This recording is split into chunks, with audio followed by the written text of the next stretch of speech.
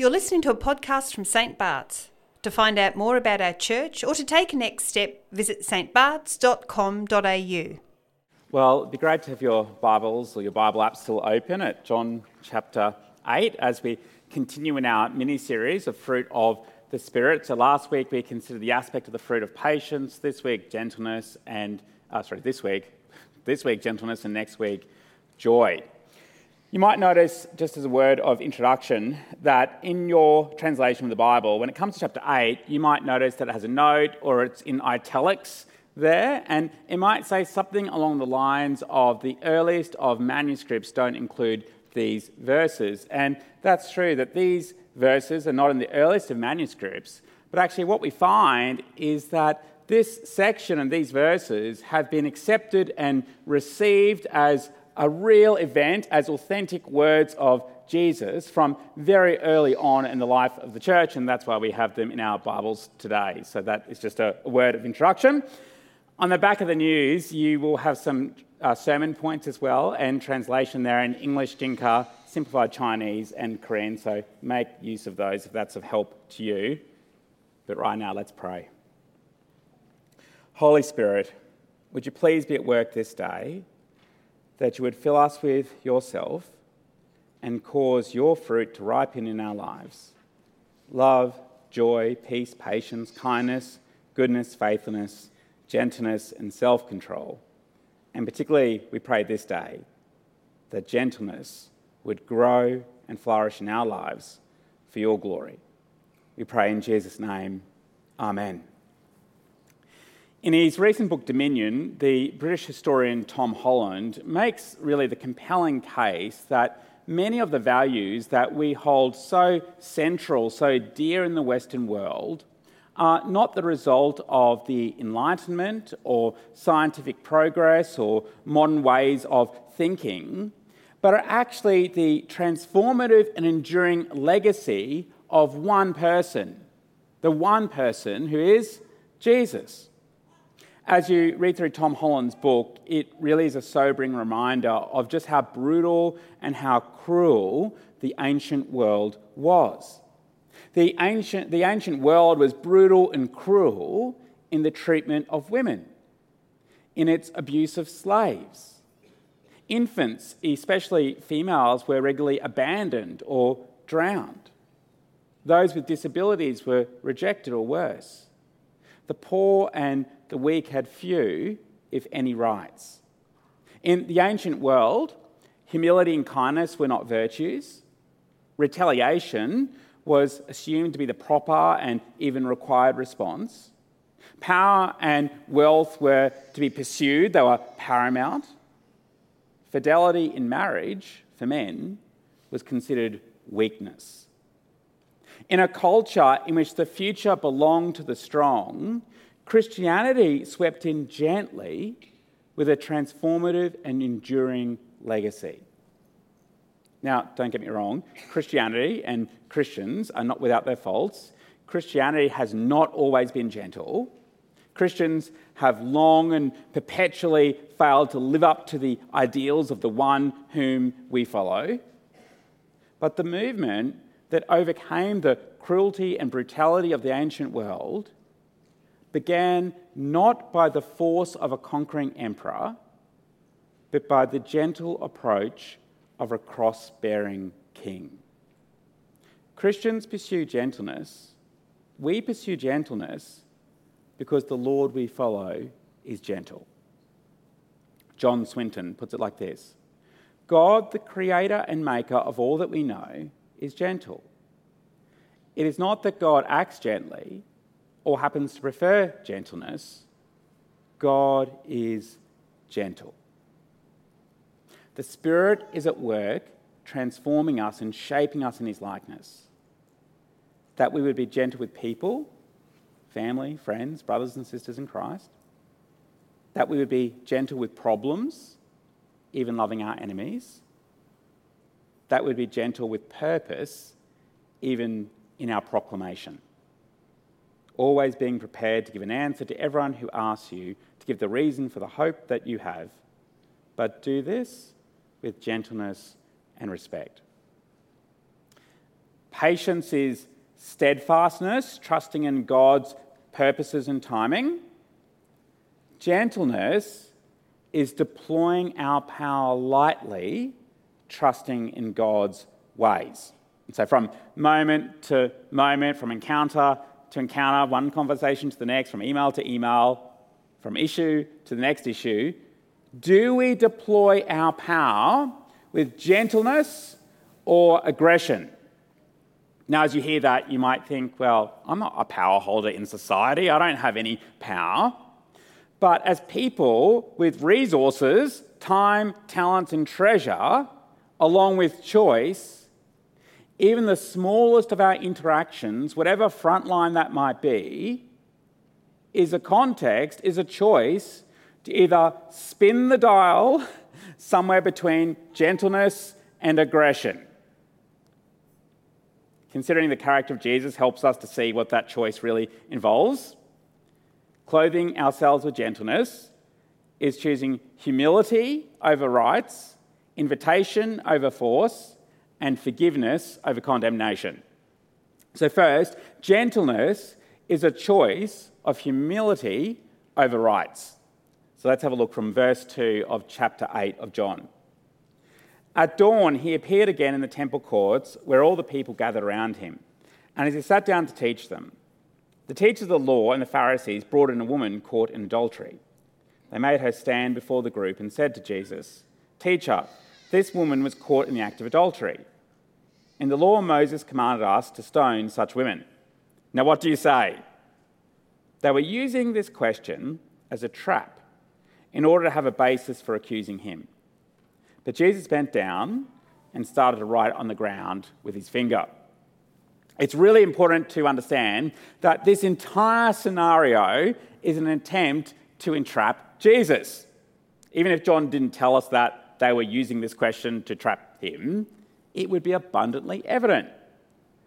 Not only is this an unusual circumstance, but the dynamic duo of teachers of the law and the Pharisees, well, they show a blatant disregard for the processes associated with the very laws that they quote. Even when someone's life, perhaps even Jesus' life as well, is on the line.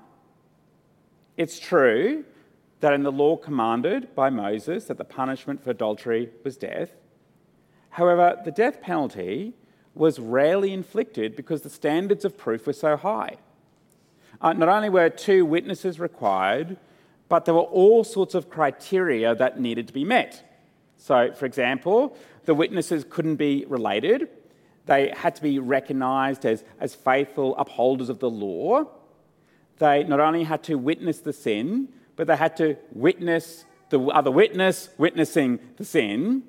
And they also had to warn the person that the sin that they were about to commit was a capital offence. So the standard was very high, and it was very rare for this punishment to be dealt out. Yet here, did you know, the witnesses are nowhere to be seen. Nor is the man who had also been subject to capital punishment under the law. But the religious folk don't care. They're using their power to achieve their purpose, no matter what the cost. As will become almost apparent immediately, they show no humility in this situation. Appealing to the law, but simultaneously disregarding its requirements. It's completely hypocritical. In their minds and their hearts, the end justifies the means, perhaps any means. That's a red flag for us straight away. We need to be on watch for that too. It is so easy to fall into that same trap of being so convicted of what is right that we will do almost anything to get what we have deemed as just. I know when I'm tired, I particularly have to watch out. I have to intentionally be gentle because that's not my natural response. But how we also need to be really on guard even when we're in the right, or when we feel we have the right to certain outcomes, that we feel justified or absolved to act in any way, even if those ways are inconsistent with the gospel. If Jesus condemns the woman, she will lose her life, and Jesus' message of forgiveness will be seemingly contradicted. If Jesus ignores the sin, he'll be accused of failing to uphold the scriptures. It's quite the trap, so what will Jesus do? Even though it appears that adultery has been committed, even though the religious power holders mean him harm and don't care about the cost, even though Jesus not only has every right, but of course he is in the right, Jesus doesn't assert those rights. He doesn't condemn the woman, nor does he cut them down to size. But instead he approaches this entire situation with an extraordinary humility. Now, if it was me, I have to say that in this situation, it would have been so satisfying to point out the religious leaders' hypocrisy in the moment. Wouldn't that be great in that moment? Like, are you guys serious? You want to quote the law of Moses to me? Well, let me tell you a few things about the requirement of the law which you quote. And while I'm at it, because I know your hearts, let me tell you a few things about some of your sins. But Jesus does none of that. Even in the face of a type of aggression that wishes him dead, even though he has every right, Jesus responds with humility. Now, there could be lots of reasons, all sorts of reasons why Jesus bends down to the ground, but I love that even at a surface level, that he's not puffing himself up, but it's almost like an embodied humility as he bends down. Some might say, well, actually, there did seem to be times when Jesus actually showed force. He acted with some force, like in the clearing of the temple. But as we think about those, just think about two things. One, read through the Gospels and you'll see there are actually very few instances and when he takes such action. And two, don't forget he's the Son of God. If Jesus, who always does right, is in the right, holds all rights, including the right to judge, didn't take equality with God as something to be used to his own advantage, nor should we.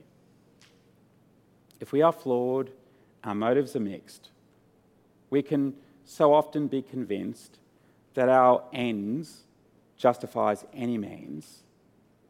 Therefore, we need all the more to show a willingness to set aside and lay down our rights humbly.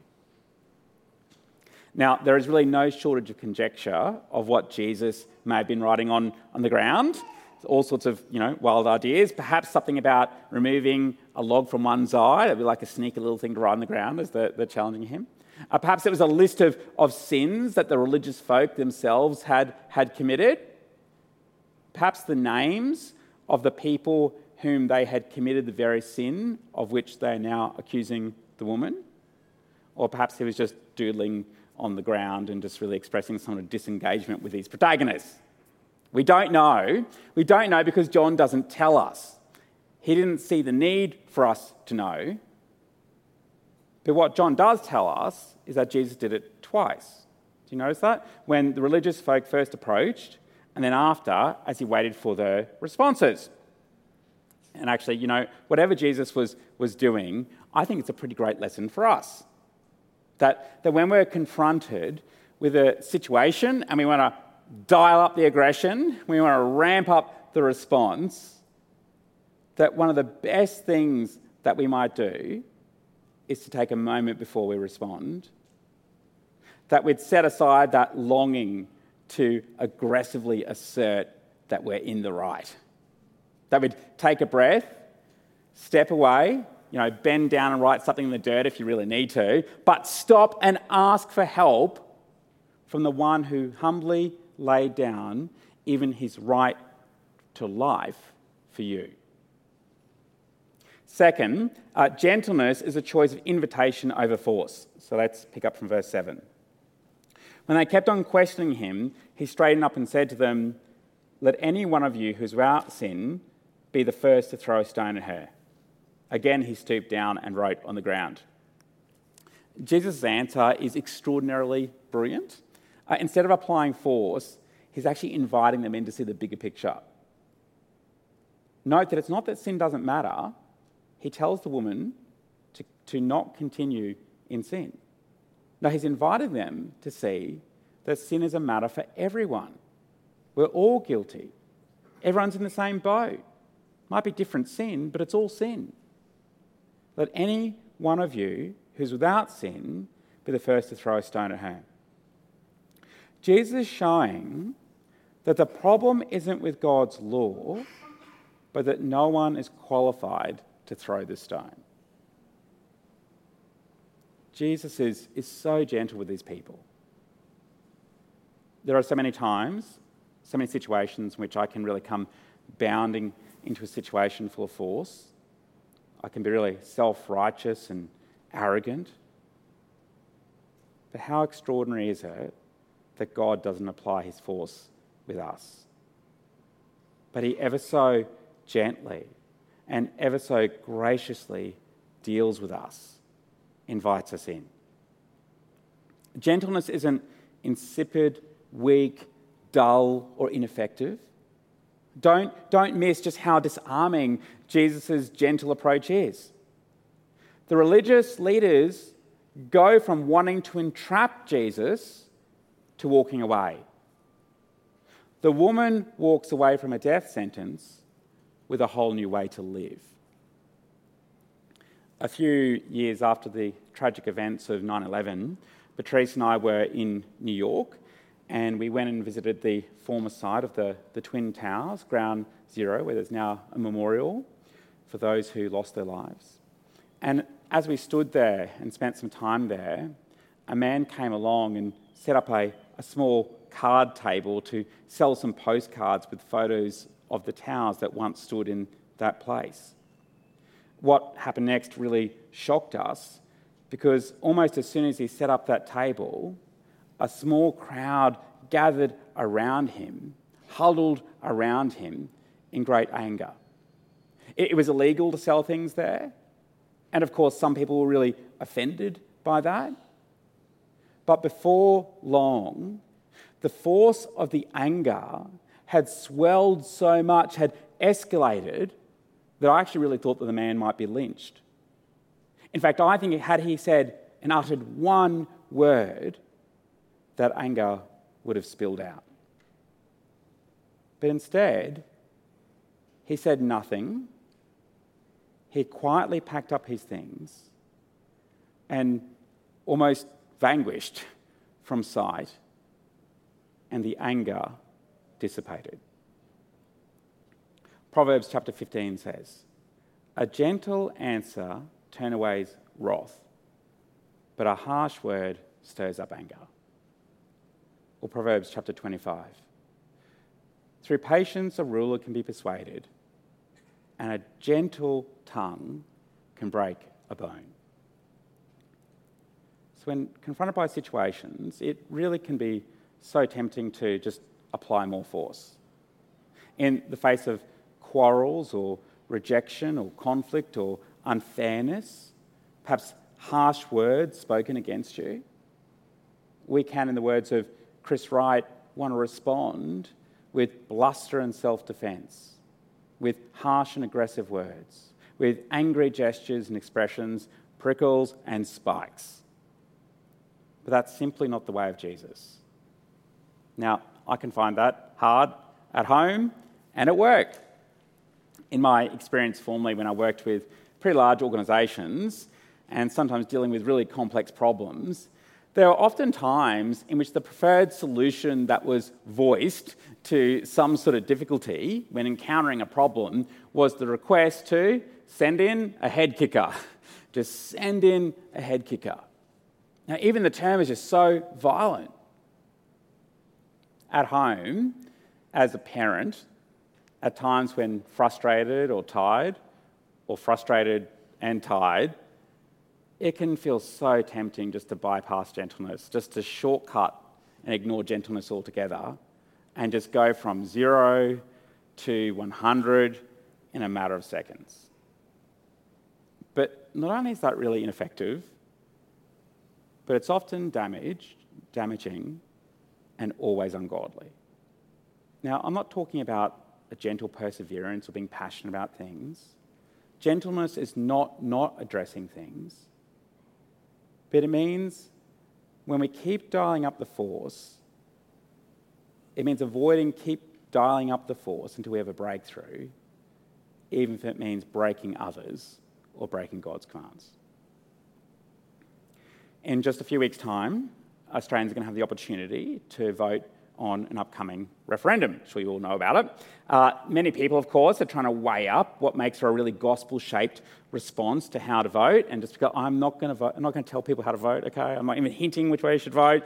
I'm not going to tell you how to vote because, you can't go to some place in the New Testament and look up how to vote on the referendum on October 14, 2023. You're not going to find it. There's going to be plenty of ways that the gospel and the New Testament inform us and shape our response. But the point is you've got to work it out. But what I can absolutely say and implore is that the gospel absolutely compels us to work that out and work it through with others with gentleness. We can and we ought to share convictions, faithfully discerned, to invite other people into that point of view, but not with force. Gentleness is the way. We have a responsibility to do that and an opportunity to model it. Third, gentleness is a choice of forgiveness over condemnation. Verse 9. At this, those who heard began to go away at a time, the older ones first, until Jesus was left, with the woman still standing there. Jesus straightened up and asked her, "Woman, where are they? Has no one condemned you?" "No one, sir," she said. "Then neither do I condemn you," Jesus declared. Now go now and leave your life of sin." How could Jesus look at this woman's sin and not condemn her? How can Jesus look at our sin and not condemn us? Because he has forged a way for both perfect love and justice to come flooding together. Through his death, he has forged a way for forgiveness. In a world in which the victor crushed their enemies, Jesus was crushed for us. That's completely countercultural today, but it was also completely countercultural back then. Tom Holland said of the ancient world that the measure of divinity was for the very greatest of the great. Its measure was the power to torture one's enemies, not to suffer it oneself, to nail them to the rocks of a mountain, or to blind and crucify them after the conquering the world. That a man who had himself been crucified might be hailed as a god could not help but be seen by people everywhere across the Roman world as scandalous, obscene, grotesque. Jesus' death looked like a grotesque failure, but it was the monumental victory of all time for sinners. Jesus' answer to the full force of sin and evil and all the forms of violence and failings was not to condemn us, nor to react towards us with righteous anger, but to take the full force of God's condemnation against sin on himself. As Jesus the King enters Jerusalem, he comes gently riding on a donkey. As Jesus the innocent stands on trial, he gently responds. As Jesus the Son of God is crucified, he gently prays that his executors will be forgiven. As Jesus the risen one encounters his disciples, he gently invites them to believe. God is also gently inviting us. In 1 Kings, there is an extraordinary account of Elijah. Elijah, who is often a wayward prophet, yet God ever so gently deals with him. As Elijah runs away, the Lord really invites him back and invites him into an encounter with himself. In this account, Elijah had experienced under God considerable success against his enemies, But taking his eyes off the Lord, Elijah fears his life and he makes a run for it. And at his very lowest point, and it's a very low point, as basically he's given up, he falls asleep. And as he falls asleep, the Lord ever so gently deals with him. The Lord gives him rest, provides him with food and with drink. But when the moment comes for Elijah to meet the Lord, he stands on the mountain waiting. And we read that a great and powerful wind came, tearing the mountains apart, but the Lord was not in the wind. After the wind, there was an earthquake, but the Lord was not in the earthquake. After the earthquake came a fire, but the Lord was not in the fire. And after the fire came a gentle whisper saying, "What are you doing here, Elijah?" Can you hear his gentle voice? "Come to me, all who are weary and burdened, and I will give you rest. Take my yoke upon you and learn from me, for I am gentle and humble in heart, and you will find rest for your souls." When we go to God with our sin, we need not spin, cloak or mask it, but we can go openly with every confidence that we are forgiven. The Lord is gentle. When we go with our longings, we can be confident of his love. When we go with our frustrations, we can be confident of his tenderness. When we go with our pain, we can be confident of his comfort. God has been so wonderfully gentle with us. And when you go to him, you can be certain of his gentleness. When you go to him, he'll not only gently receive you, but he'll also get to work gently transforming you in the likeness of his Son. Let's pray. Gracious God, we thank you so much for the extraordinary gentleness that you have shown to us time and time again. We thank you so much that your answer to sin was not to condemn us, but to take the full force of all sin, all that is evil, all our failings upon yourself, that you would carry the cost of that condemnation so that we could stand free. Lord, please help us to come to you, to put our trust in you, to rejoice in your gentleness and your gift of grace. Lord, we pray that you'd also forgive us for the times in which we really fall short of being gentle. Sometimes when we fall short a little way, and sometimes when we fall short a long way. Lord, would you please help us on all of our front lines that we would show your gentleness to the world, that you would enliven our hearts and clothe us with humility, that we be gentle invitation and putting to your forgiveness as we forgive others. In Jesus' name, amen. You're listening to a podcast from St Bart's. To find out more about our church or to take a next step, visit stbarts.com.au.